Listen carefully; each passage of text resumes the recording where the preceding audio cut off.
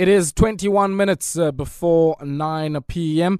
We've seen stories over the weekend, widely reported on conflict within our intelligence structures as a nation. And this evening, we're asking ourselves, what is the state of play in the world of intelligence here in South Africa? And what really needs to happen for our agencies to not only be responsive to some of the threats that we see prior to them actually happening, so that we can have some form of early warning systems, but also how do our authorities in the world of intelligence respond to some of the rapid changes that have happened in the world of security. And I'm joined on the line by a security analyst and director for Africa at the Terrorism Research and Analysis Consortium, and that is Jasmine Opperman. Jasmine, good evening to you and welcome to Metro FM Talk. Good evening. Good evening, Ibonga, and good evening to your listeners. Jasmine, maybe if we can start with your organization, the interesting name, Terrorism Research and Analysis Consortium. What does the consortium do? First, just a point of clarity, Ibonga, I'm not with them anymore. I left them about 3 months ago, but I've been with them for 6 to 7 years, where we primarily focused on political violence, extremism, and terrorism, and where I was responsible for Africa. Okay. I'm still doing the same work, but in a private capacity. I see. Okay. Jasmine, let's maybe start off there. Just on that point, I think the whole aim of this particular conversation is to maybe let some of us in who might not be familiar with the functioning of some of these agencies, and more importantly, some of the risks that they've had to respond to over the last few years or so. I want us to maybe start off with the risks and threats of terrorism. I remember the Tulsi twins, I think that was their name, who were alleged to have been involved in some form or the other with ISIS. And I'm quite interested, I guess, if we can use that example briefly. How does that process work? How do the intelligence agencies pick up some of those threats prior, of course, to any big risk event happening? And what mechanisms and tools do they have at their disposal to be able to gather that kind of information? The thing what has happened, if we can briefly refer to the Tulsi case, what we must keep in mind, and I think that's the concerning part about that case, it was an entrapment case. They were talking to an FBI person under the illusion that they were actually talking to an ISIS member. That lured them, and keep in mind, it goes and it stands in contradiction to our law to lure someone into an act of crime or act of terrorism. And this is what has happened to them. But that they were on their way to Syria cannot be disputed. That was like a walk-in information being provided by a family member. And the fundamental question there comes back, when they were stopped at the airport, why were they not given support? By means of de-radicalization, if indeed radicalization has taken place. So there are a lot of questions, but for an intelligence service these days, focusing on terrorism specifically, and they are on Telegram, and they are not into the chat groups of terror group organizations worldwide, they will simply fade away and not be up to date with trends and development that's taking place. And an intelligence service needs to be 24/7 on those channels. Look what's being put up. Look where there are links traced back to Africa, to this region, and follow it up when need be. And I guess many people would argue that even the scope and the aperture of the kind of risks that we're talking about here has widened significantly over the last few decades or so. If you look at some of the cyber attacks that have happened and the scale and the pace at which technology has advanced, I mean, people can operate a drone all the way out in the United States and attack people all the way out in the Middle East without having to even dispatch a human body to do so. One would think that also would require some form of sophistication in the early warning systems embedded in the intelligence gathering process. Most definitely, and I think that is where one of our serious concerns lies, is that, one, do we have the access, do we have the operational skills to be able to access early warning intelligence in time? We have this place to make sure that whoever must execute can be informed immediately. Remember, our domestic intelligence service, the State Security Agency, can only advise to the relevant departments. And if that is not in place, with the speed things are running, we are going to lag behind. Cybersecurity, as a case in point, has been proven over and over not to be in place. be up to standard and can easily be hacked.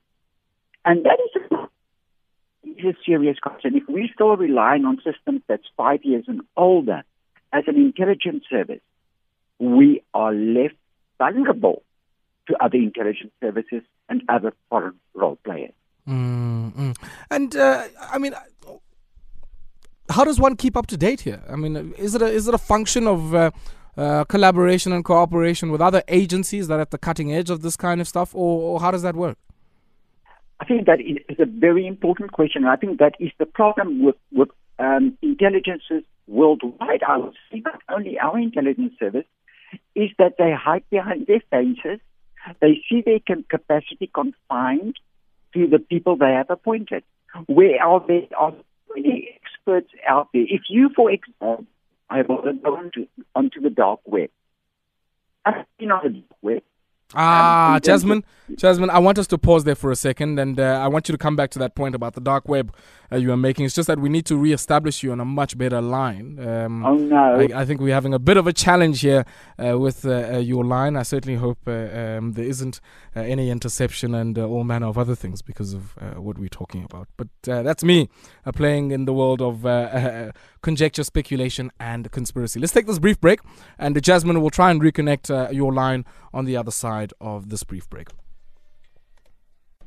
Jasmine, I hope we have you back on a better line there.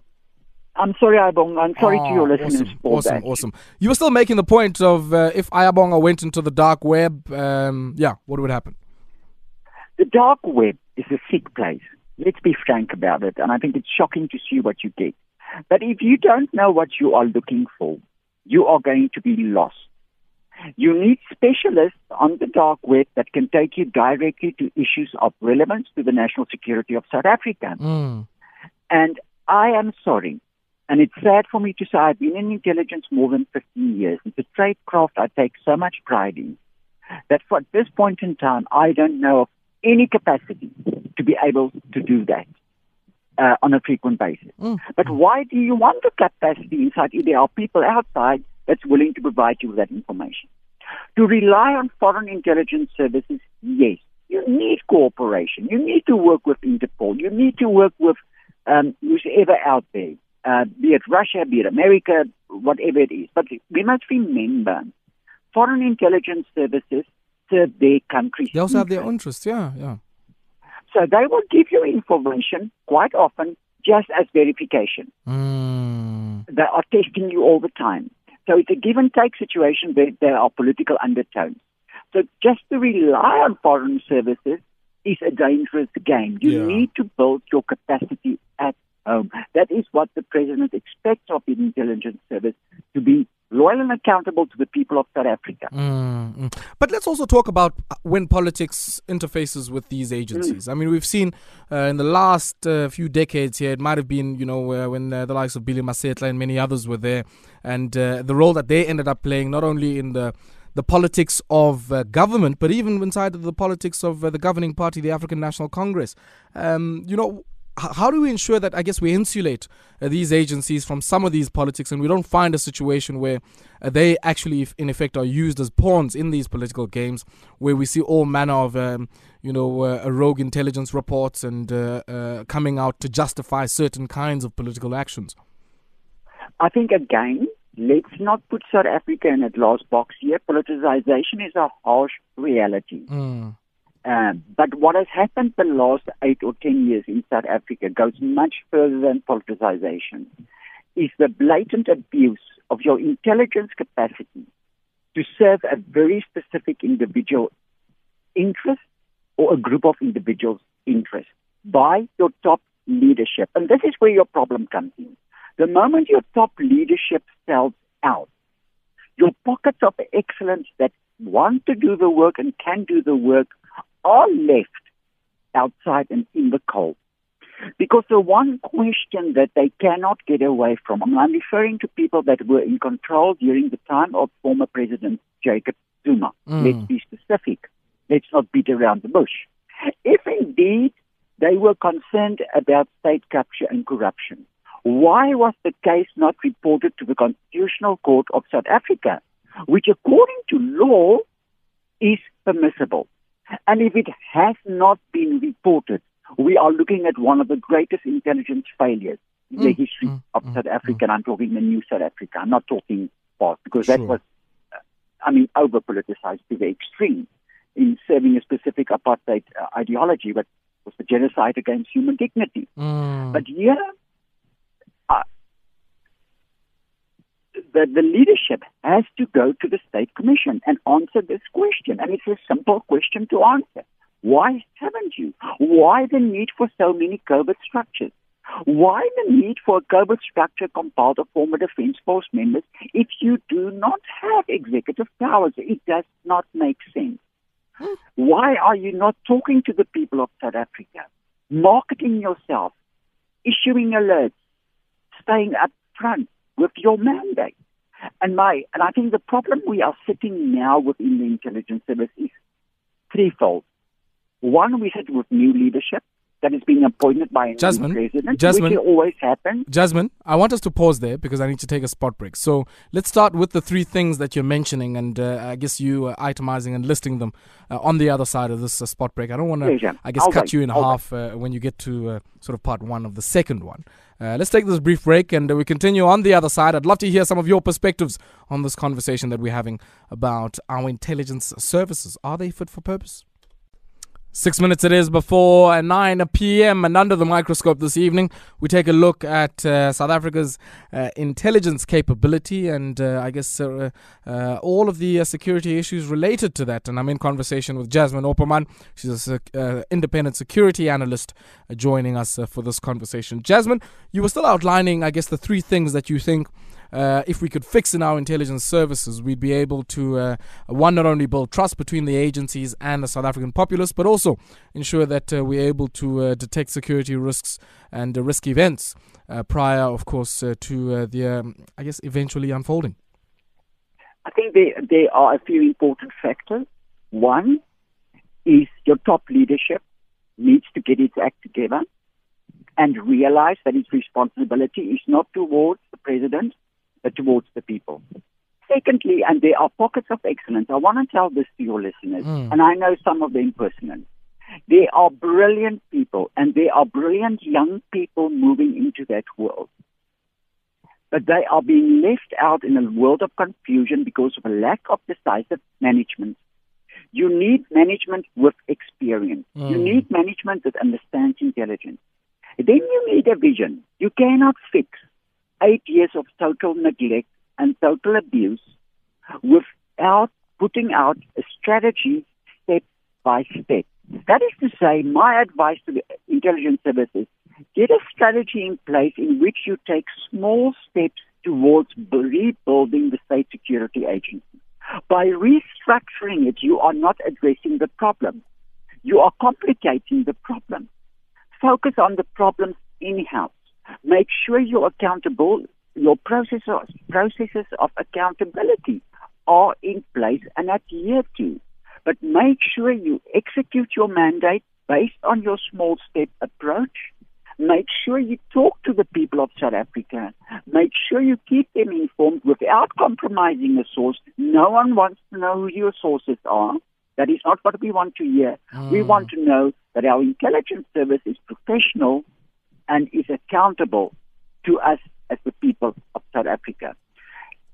Recently, I've read that people have been suspended. Step in the right direction.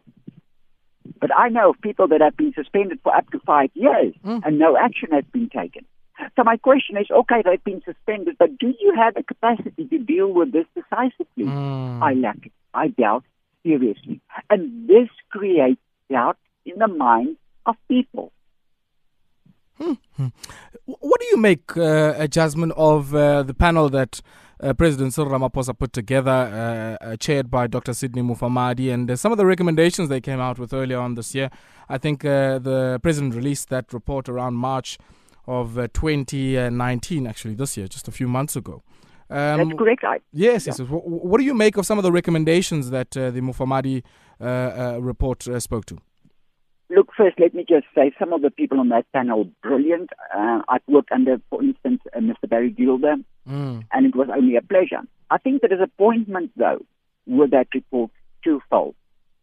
The mandate of the intelligence service remains too open-ended. They need to be far more precise in defining what, if we talk national security, what are we talking about? Corruption has a national security implication, but corruption is a law and order, a prosecution process to take place. So where does the intelligence service fit into this process? Does it have a role to play? Gangsterism is crime intelligence. The intelligence service is not there to replace crime intelligence. It's to support. So defining that mandate for me remained a bit vague, and the focus on the restructuring, not on the problems in-house.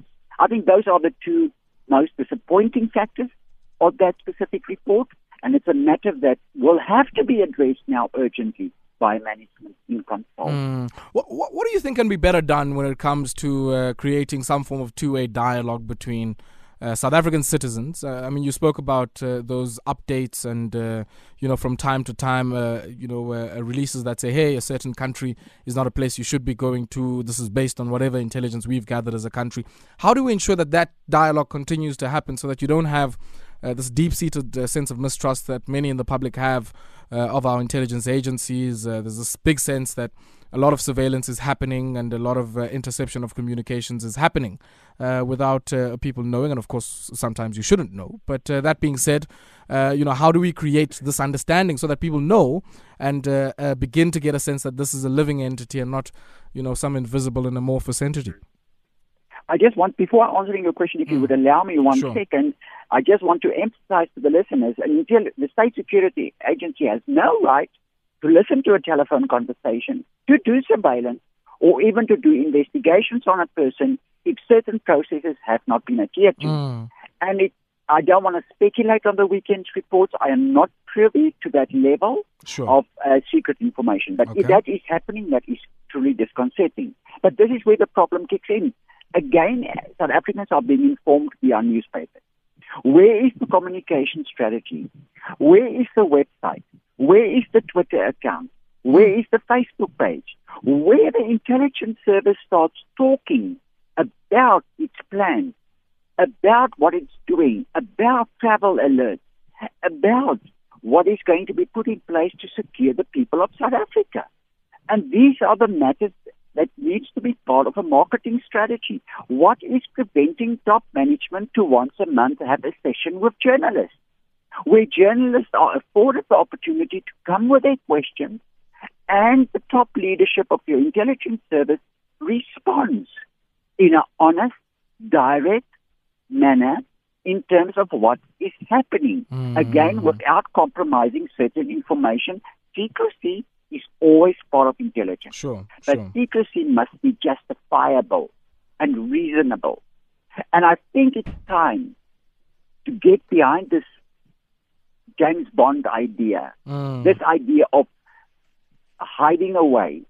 Get out as top management. You don't have to be a James Bond. You can talk to the people of South Africa. Start talking. Don't let the city press talk on your behalf. Why? Where is the official response? What is going to be done? Jasmine, we'll have to leave it there on those poignant points that you make there. Really appreciate you taking time out to speak to us this evening. Unfortunately, we have run out of time. Jasmine Opperman is an independent security analyst, and she was speaking to us this evening about the state of play when it comes to our intelligence services, and also giving us some nuggets of wisdom there at the end, saying unless proper procedures have been followed, no entity is allowed to investigate or even intercept your communications without following some of those procedures. And of course, secrecy is also part and parcel of this particular industry, and it's a part of the tools of the trade. We'll have to leave it there, ladies and gents. It's been a pleasure being with you this evening. You have yourself a great evening. Take strength, Ma Africa. Askat kuminangoku ukuyi banga le economy.